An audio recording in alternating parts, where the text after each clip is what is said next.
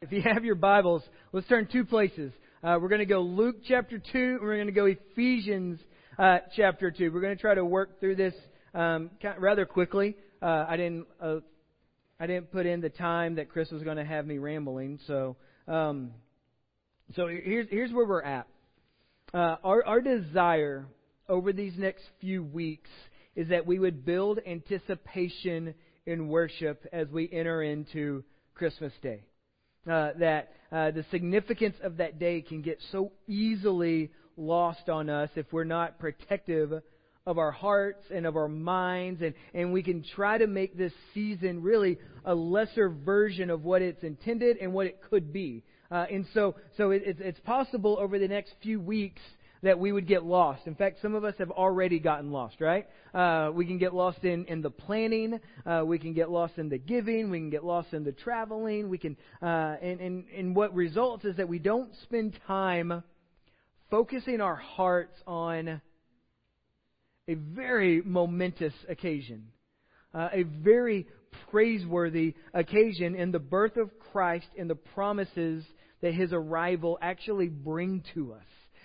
So what we're doing is we're taking a few moments each week, this week and next week, and we're going to two different places in the Bible. One of them is the Gospel, where we hear about some promises of what Jesus has brought us in His arrival, and then we're seeing our story played out in Ephesians 2. It's one of my favorite chapters because the full gauntlet of the gospel is explained very clearly. And so what we're doing is we're looking at what was said in the gospel and how that applies to us in Ephesians 2. And so we came in last week and we were in Matthew 1. And what we saw was that the chief purpose of Jesus is that He would glorify God by saving His people from their sins. Right? That's good news for us.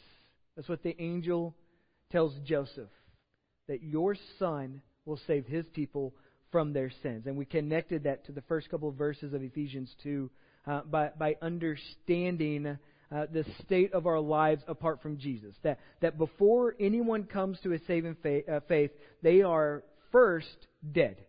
They are dead physically, they are dead spiritually as a result of sin. That's what Ephesians tells us. And it painted a very depressing picture for about 3 verses. Because when we arrive in verse 4, Paul helps us understand that out of God's great love for us, because God is motivated by His love, He brings us back to life in Jesus.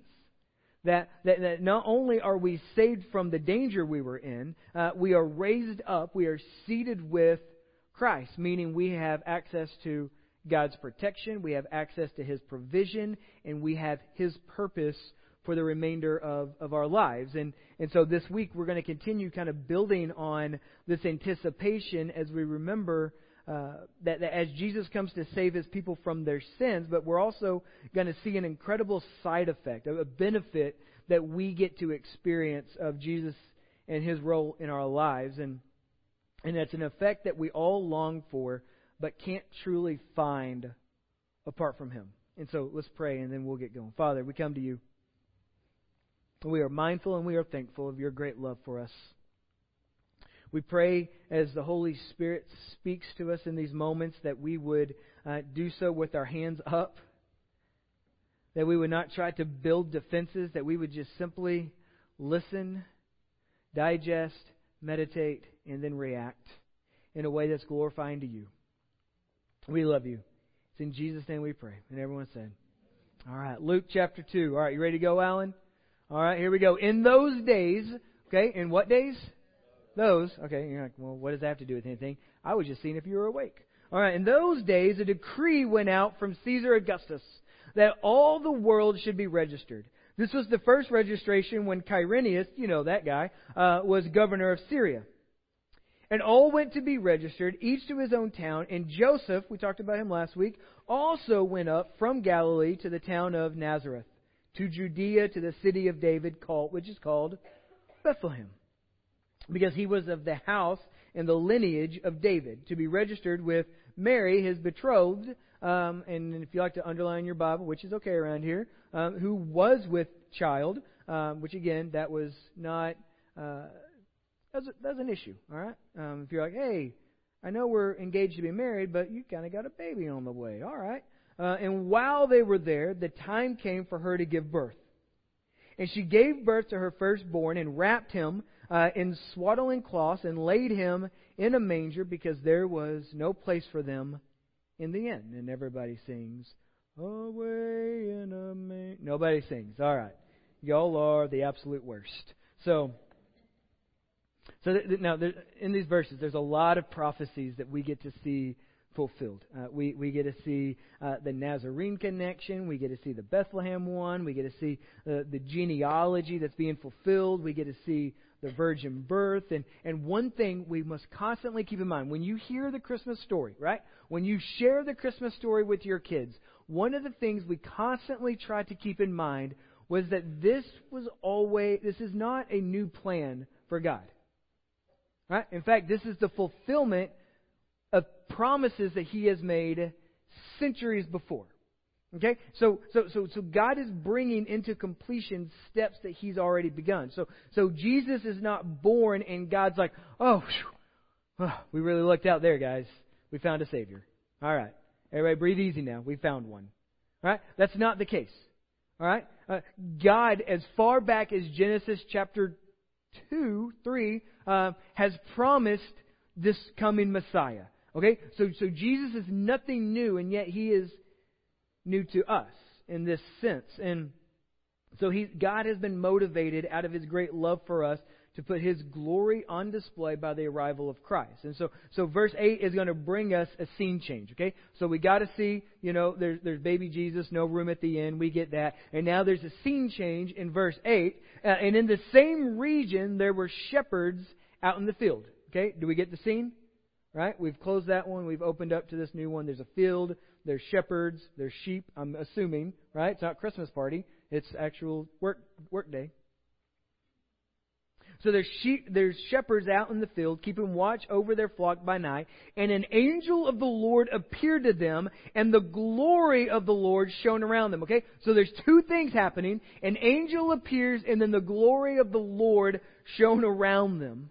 And they were filled with great fear. They were filled with great fear. Now, I'm not sure if I've ever seen an angel before.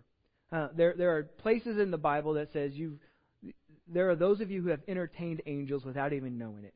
Now, I don't know if I've ever literally seen an angel except for my wife who fell from heaven, right? She's out, and never mind. Take it back. I'll use that later. And so, but when I read my Bible, the common response to angels leads me to believe that they don't look like Clarence from It's a Wonderful Life. Okay? Leads me to believe that they aren't like Precious Moments figurines where they're just cute, and they got their little angel wings. All right? Because the common response when an angel of the Lord shows up in the Bible is people drop to the ground and they bury their face in the dirt. All right? There is fear that comes upon them. Now the word fear here is the Greek word is called phobos, Phobos, right? And it literally means to have fear and awe. Okay? So when they drop to the ground and they are fearful, they are both filled with fear and awe. Now my question is, okay, so what is that? All right? If those are two different things, what are those two different things? My belief is that the fear that they have is the fact that the glory of the Lord is shining around them. And they are coming to grips with how far they are from that glory. Their sinfulness becomes very aware to them in that moment. And there is fear because now they know I'm not in the right place. And then there's awe because they are standing in front of the beauty of the angel of the Lord. And so God is gracious and He's merciful in this moment, and He sends this angel to these guys. And this is what I love about it, because the shepherds, they will enter onto the stage, and then before you know it, they'll be gone. All right? So what these are just average guys having a very average day, being invited to a very not so average story. All right? And this is what God does with us. God invites very average people who are doing very average things into a story that is not so average. And so verse 10. You ready to go, Alan? Verse 10. And the angel of the Lord said to them, "Fear not." Which to me would be like the parent telling your kids, "Hey, stop being afraid." You know, well, you've not done anything to lead me to believe that I shouldn't still be afraid. But the angel of the Lord said to them, "Fear not, for behold, I bring you good news of great joy that will be," okay, now these next couple of words are helpful, "for all the people. For unto you is born this day in the city of David," a what? "A Savior, who is Christ the Lord."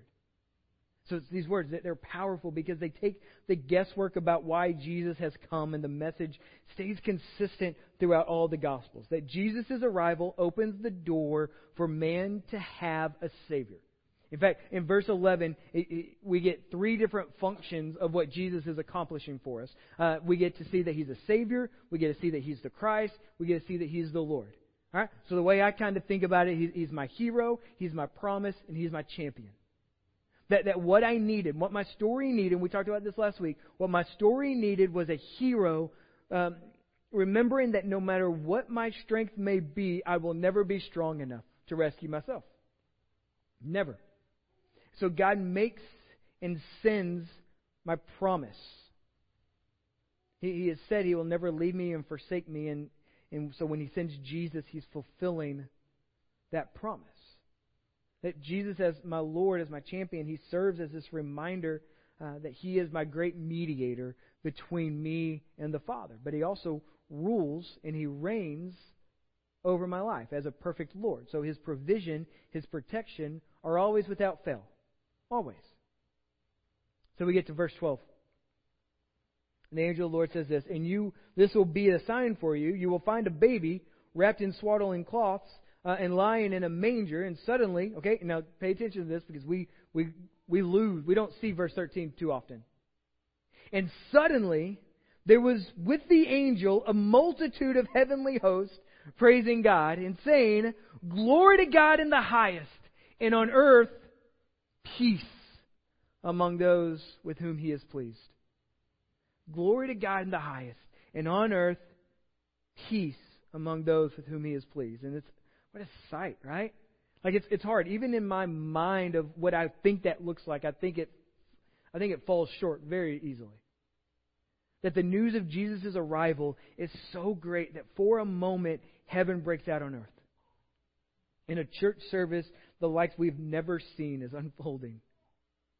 That a multitude of angels appear. Not just a few, not just a little small team or a squad, but a multitude. You know how many is a multitude? A ton. It's a lot. I don't know. There's no number. Like some of you are like, "Oh, it's like 16 and a half." No, you're wrong. It's so many you say, "I can't count that." So a multitude. What a sight. And they are celebrating. And the first thing they do, first thing that comes out of their lips, is glory to God. Glory to God in the highest. There is no one greater. Glory to God, and on earth, there's a big word they say. What is it? Peace. Peace. So that leads us to Ephesians 2. We're going to carry this thought of what kind of peace are we talking about. All right? Ephesians 2 simply says this. Actually, we'll get to... I lied, Don. Don't go there yet, man. You're good. Put your arms down, bro. You'll be okay. Let's go back to verse 14. Glory to God in the highest. So here's the question. Why does Jesus come? All right? We saw this last week. First step was to save His people from their sins. Okay? And number 2, here's where we are, to be our peace. To be our peace. All right? So the arrival of Jesus brought between man and God a lasting agreement of peace. Not that God was at war with man, but He was wrathful against sin. Okay? He's always been wrathful against sin. And so we saw last week, and we're reminded that sin puts you at odds with God. And so what we need is a Savior. We need someone who can take us from a hostile relationship to a peaceful one. And this is where we go in Ephesians 2. You ready to go, Alan? We good? Ephesians 2, verse 8. You skipped like 18 different blanks there, right? Because you were telling Lacey, oh, this guy's an idiot, doesn't know what he's talking about, right? Yeah, you're missing stuff there. All right, for by grace, all right? This is where we go. For by grace you have been saved through faith. All right? And this is not your own doing, it is the gift of God, not a result of works, so that no one may boast. For we are His workmanship, created in Christ Jesus for good works which God prepared beforehand that we should walk in them. Therefore, verse 11, therefore remember that at one time you Gentiles in the flesh, called the uncircumcision by what is called the circumcision, which is a weird name for a team, by the way, which is made in the flesh by hands. Remember that you were at that time separated from Christ, alienated from the commonwealth of Israel, and strangers to the covenants of the promise, having no hope and without God in the world.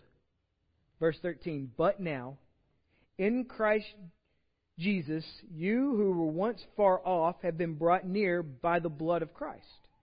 For He Himself is our, what? Peace. Very good. Who has made us both one and has broken down in His flesh the dividing wall of hostility, by abolishing the law of commandments expressed in ordinances, that He might create in Himself one new man in place of the two, so making what? Peace. And He might reconcile us both to God in one body through the cross, thereby killing the hostility. And He came and He preached peace to you who were far away. And what? Peace. Some of you are like, is this a trick question? No. Like, the answer's been peace for like 45 minutes now. And peace to those who were near. For through Him we both have access in one Spirit to the Father. Okay, so here's our goal today. All right? There's a lot of words shared in those 11 verses. Okay? And there are 8 of them that I really want us to lock in on. Okay? And now, the 8 that I'm going to share with you are very easy to overlook. Okay? Because there's a lot of very spiritual sounding words in these verses. We get words like faith and workmanship and commonwealth and covenants and peace and hostility and abolishing and law, commandments, ordinances, reconcile, preached, access, Spirit, Father. All of those sound very spiritual, and yet the ones we're going to find are very non-spiritual. But they are very important when it comes to connecting us to what Paul is trying to teach us. So let's get back to verse number 8. We begin unpacking how we can join with the angels and how we can declare the arrival that Jesus is bringing us as He brings peace to man. Verse 8. All right? In your talk notes, you can follow along if you like. Those first 2 words, for by. For by. Alan, can you bring that up? Thank you, sir. For by. For by grace you have been saved through faith. For by grace you have been saved for grace. Now, why are those 2 words important to us? Because it's a connector to the previous 7, and it's going to open the door for the next 7. All right. So because of God's great love for us, we are brought near to Him through Jesus. But not only are we brought near, right? But we're made alive. But not only are we made alive, we are raised up. We are seated with. We are given access to the family table. We are given access to the family power. We are given the privilege of serving the family in a way that brings honor to God. So what Paul does here, he tethers us to these previous verses before we begin trying to take liberties with the gospel story, and we try to move ourselves center stage. He says, for by grace alone. For by grace of God. For by the grace that God is displaying in Christ. Grace alone. Now here's what that means. That means that God is not obligated, yet He cares for us deeply in Christ. He doesn't owe you. He doesn't. This gift, it means you didn't buy it for yourself. You didn't earn it for yourself. Rather, we've been created in Jesus to put the goodness of God on display. That God is motivated. He's the one motivated to rescue us long before we're reaching out to Him for help. Long before. And this is going to lead us into verse 12 that verse 11. We'll start in 11, but we're getting to 12. Therefore remember, right, that at one time you Gentiles in the flesh called the uncircumcision by what is called the circumcision, which is made in the flesh by hands. We'll talk about that in just a second, but not in detail. Verse 12, remember that you were at that time separated from Christ. You were alienated from the commonwealth of Israel, and you were strangers to the covenant of the promise, having no hope and without God in the world. So our next two words, all right? So we go from for by, and we're going to get to these next two words, remember that. All right? Verse 12 begins with remember that. And now here's what I know about this, because our memories can serve an important function with our hearts. Because they can remind us of dangers, and they can draw us towards celebrations. Okay? And in this verse, we get to see both of those things. We get to remind ourselves of the dangers of sin, and then at the same time, we get to be drawn towards the celebration of what God has made available to us in Christ. Paul will want us to never leave the memory of our state before we came to Christ, since it serves as this launching pad for worship. It does, and it might be helpful to know. The letter of Ephesians, as Paul is writing to this church, they are by and large Gentiles. Gentiles meaning that they weren't born into Judaism. They're not Jewish people. And so as you work yourself into the book of Acts, you see that the gospel is first opened to the Jews, and then about chapter 9, 10, you start to see this shift where Paul. God will speak to Peter, and then by extension He will speak to Paul about the Gentiles being included in the family of God. Okay, so Paul is writing to the Ephesians, who are by and large a society who are Gentile. Okay, and so the argument that became was that most Jewish leaders didn't mind Gentiles becoming Christians, except they said, hey, you need to go through the lane of Judaism first. Okay, so what you need to do in order to be saved is you need to become a Jew, and then out of your Judaism you need to be saved. And Paul is consistently coming in, and he says, no. You don't have to do that, because the argument is, well, if I become a Jew, then I am therefore obligating God to rescue me. And he says, no, that's not the way this works. You don't back God into any corner. You don't barter with Him. You don't say, hey, well, look what I just did for you. Now you need to do something for me. And so this plan would work great if the glory of us is the chief end of our lives. Because if we could earn such a valuable gift, we could consider ourselves a pretty big deal, right? So Paul walks us into verse 12, and he says, when you think of your salvation, never forget the distance God traveled to redeem your heart in Christ. He says things like you were separated, you were alienated, you were a stranger, and this led you to having no hope, and you were without God.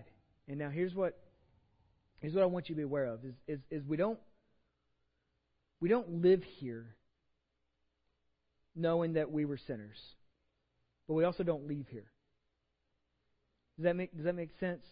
We don't live in this moment of, well, I'm just a wretched sinner and I'm no good to anybody, because in Christ you are no longer those things.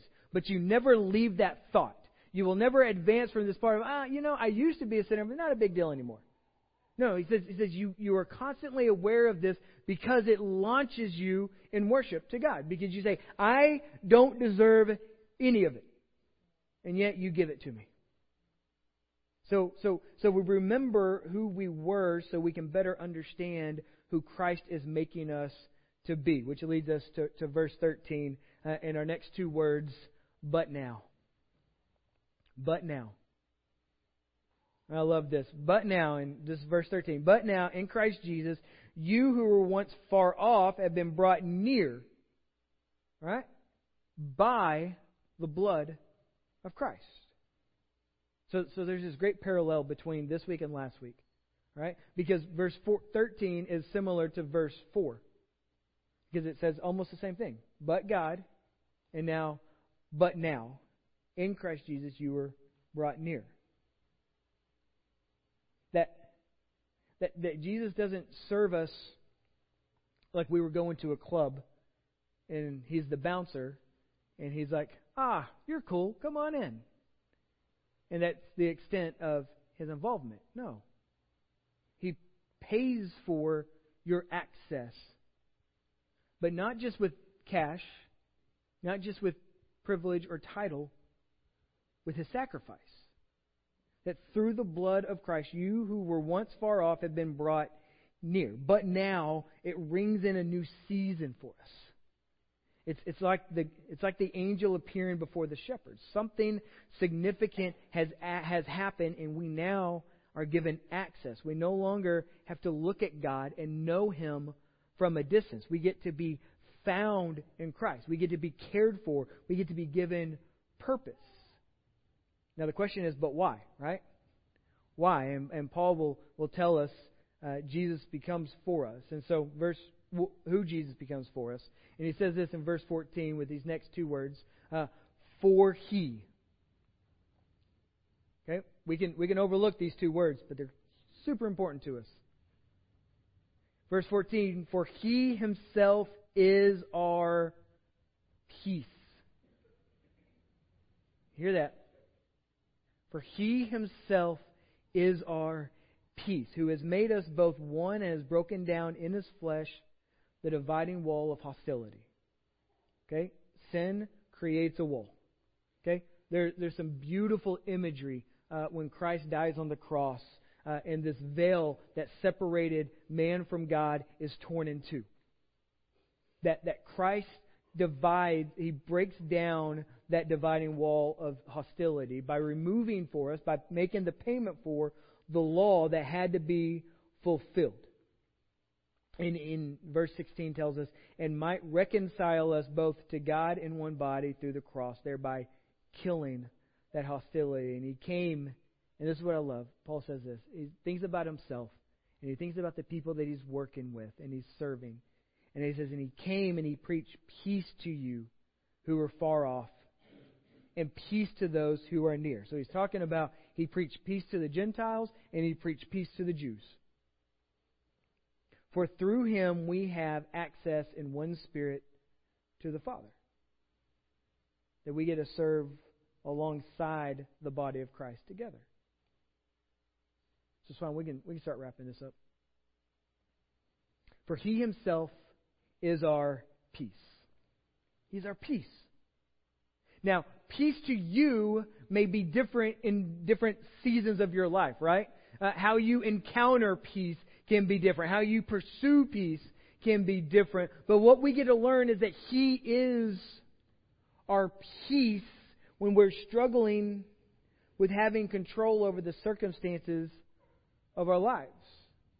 That He is our peace when our restlessness is leading us towards sinfulness.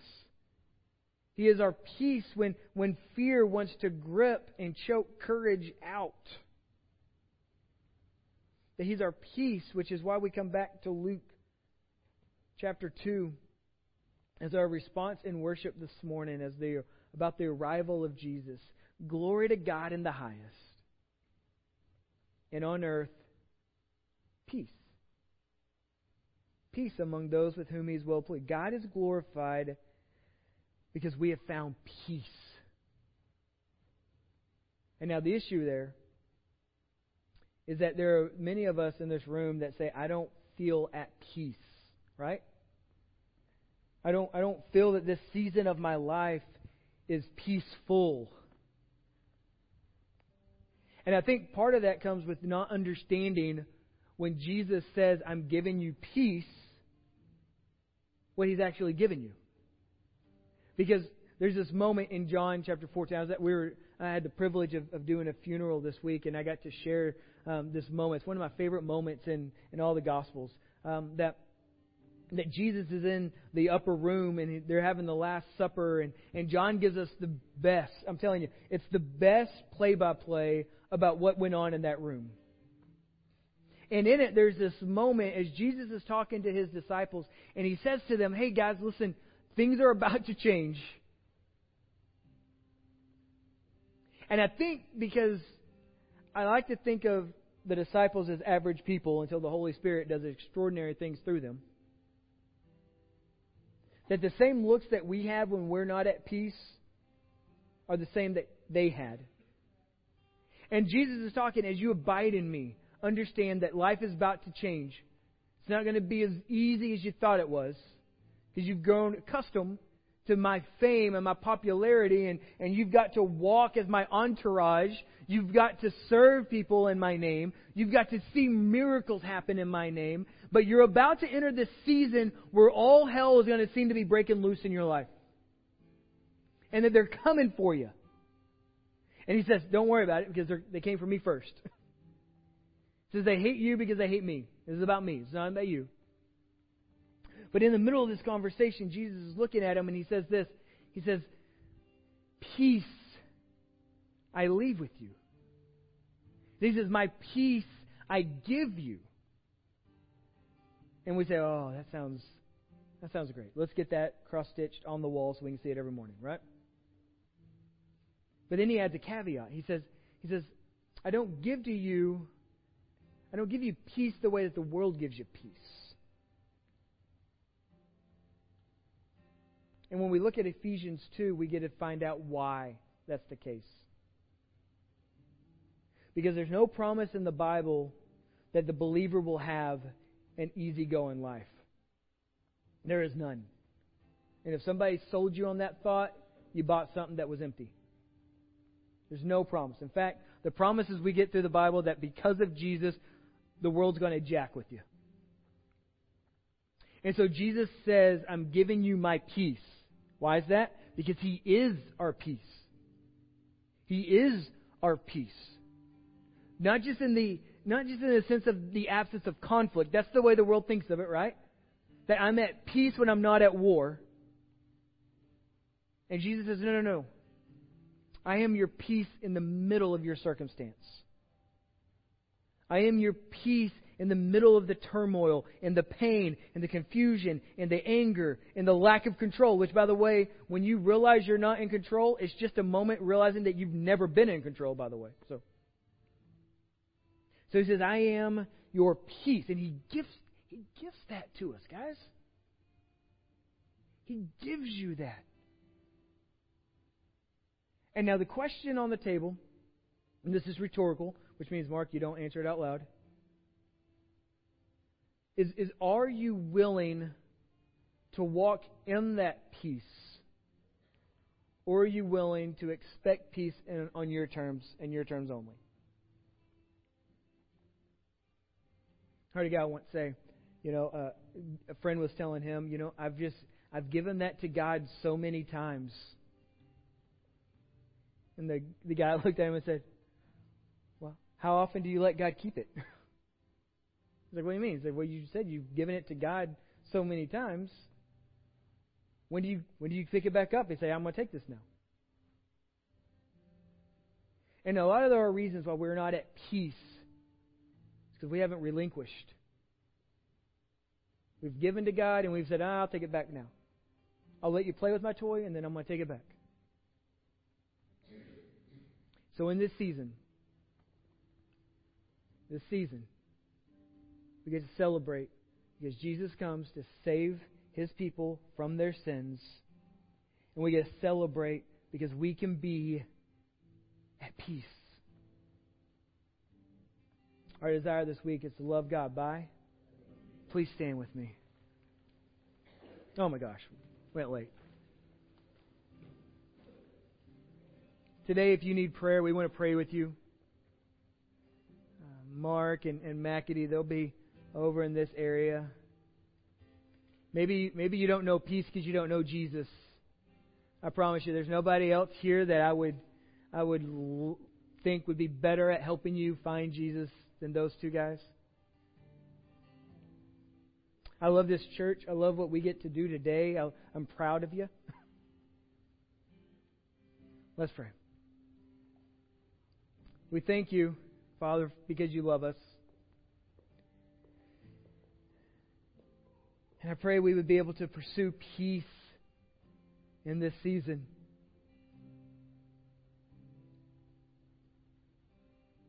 That we would settle conflicts. That we would celebrate what you're doing in our lives.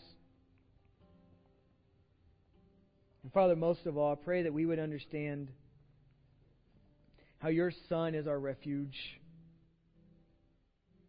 how He makes peace possible. We love you.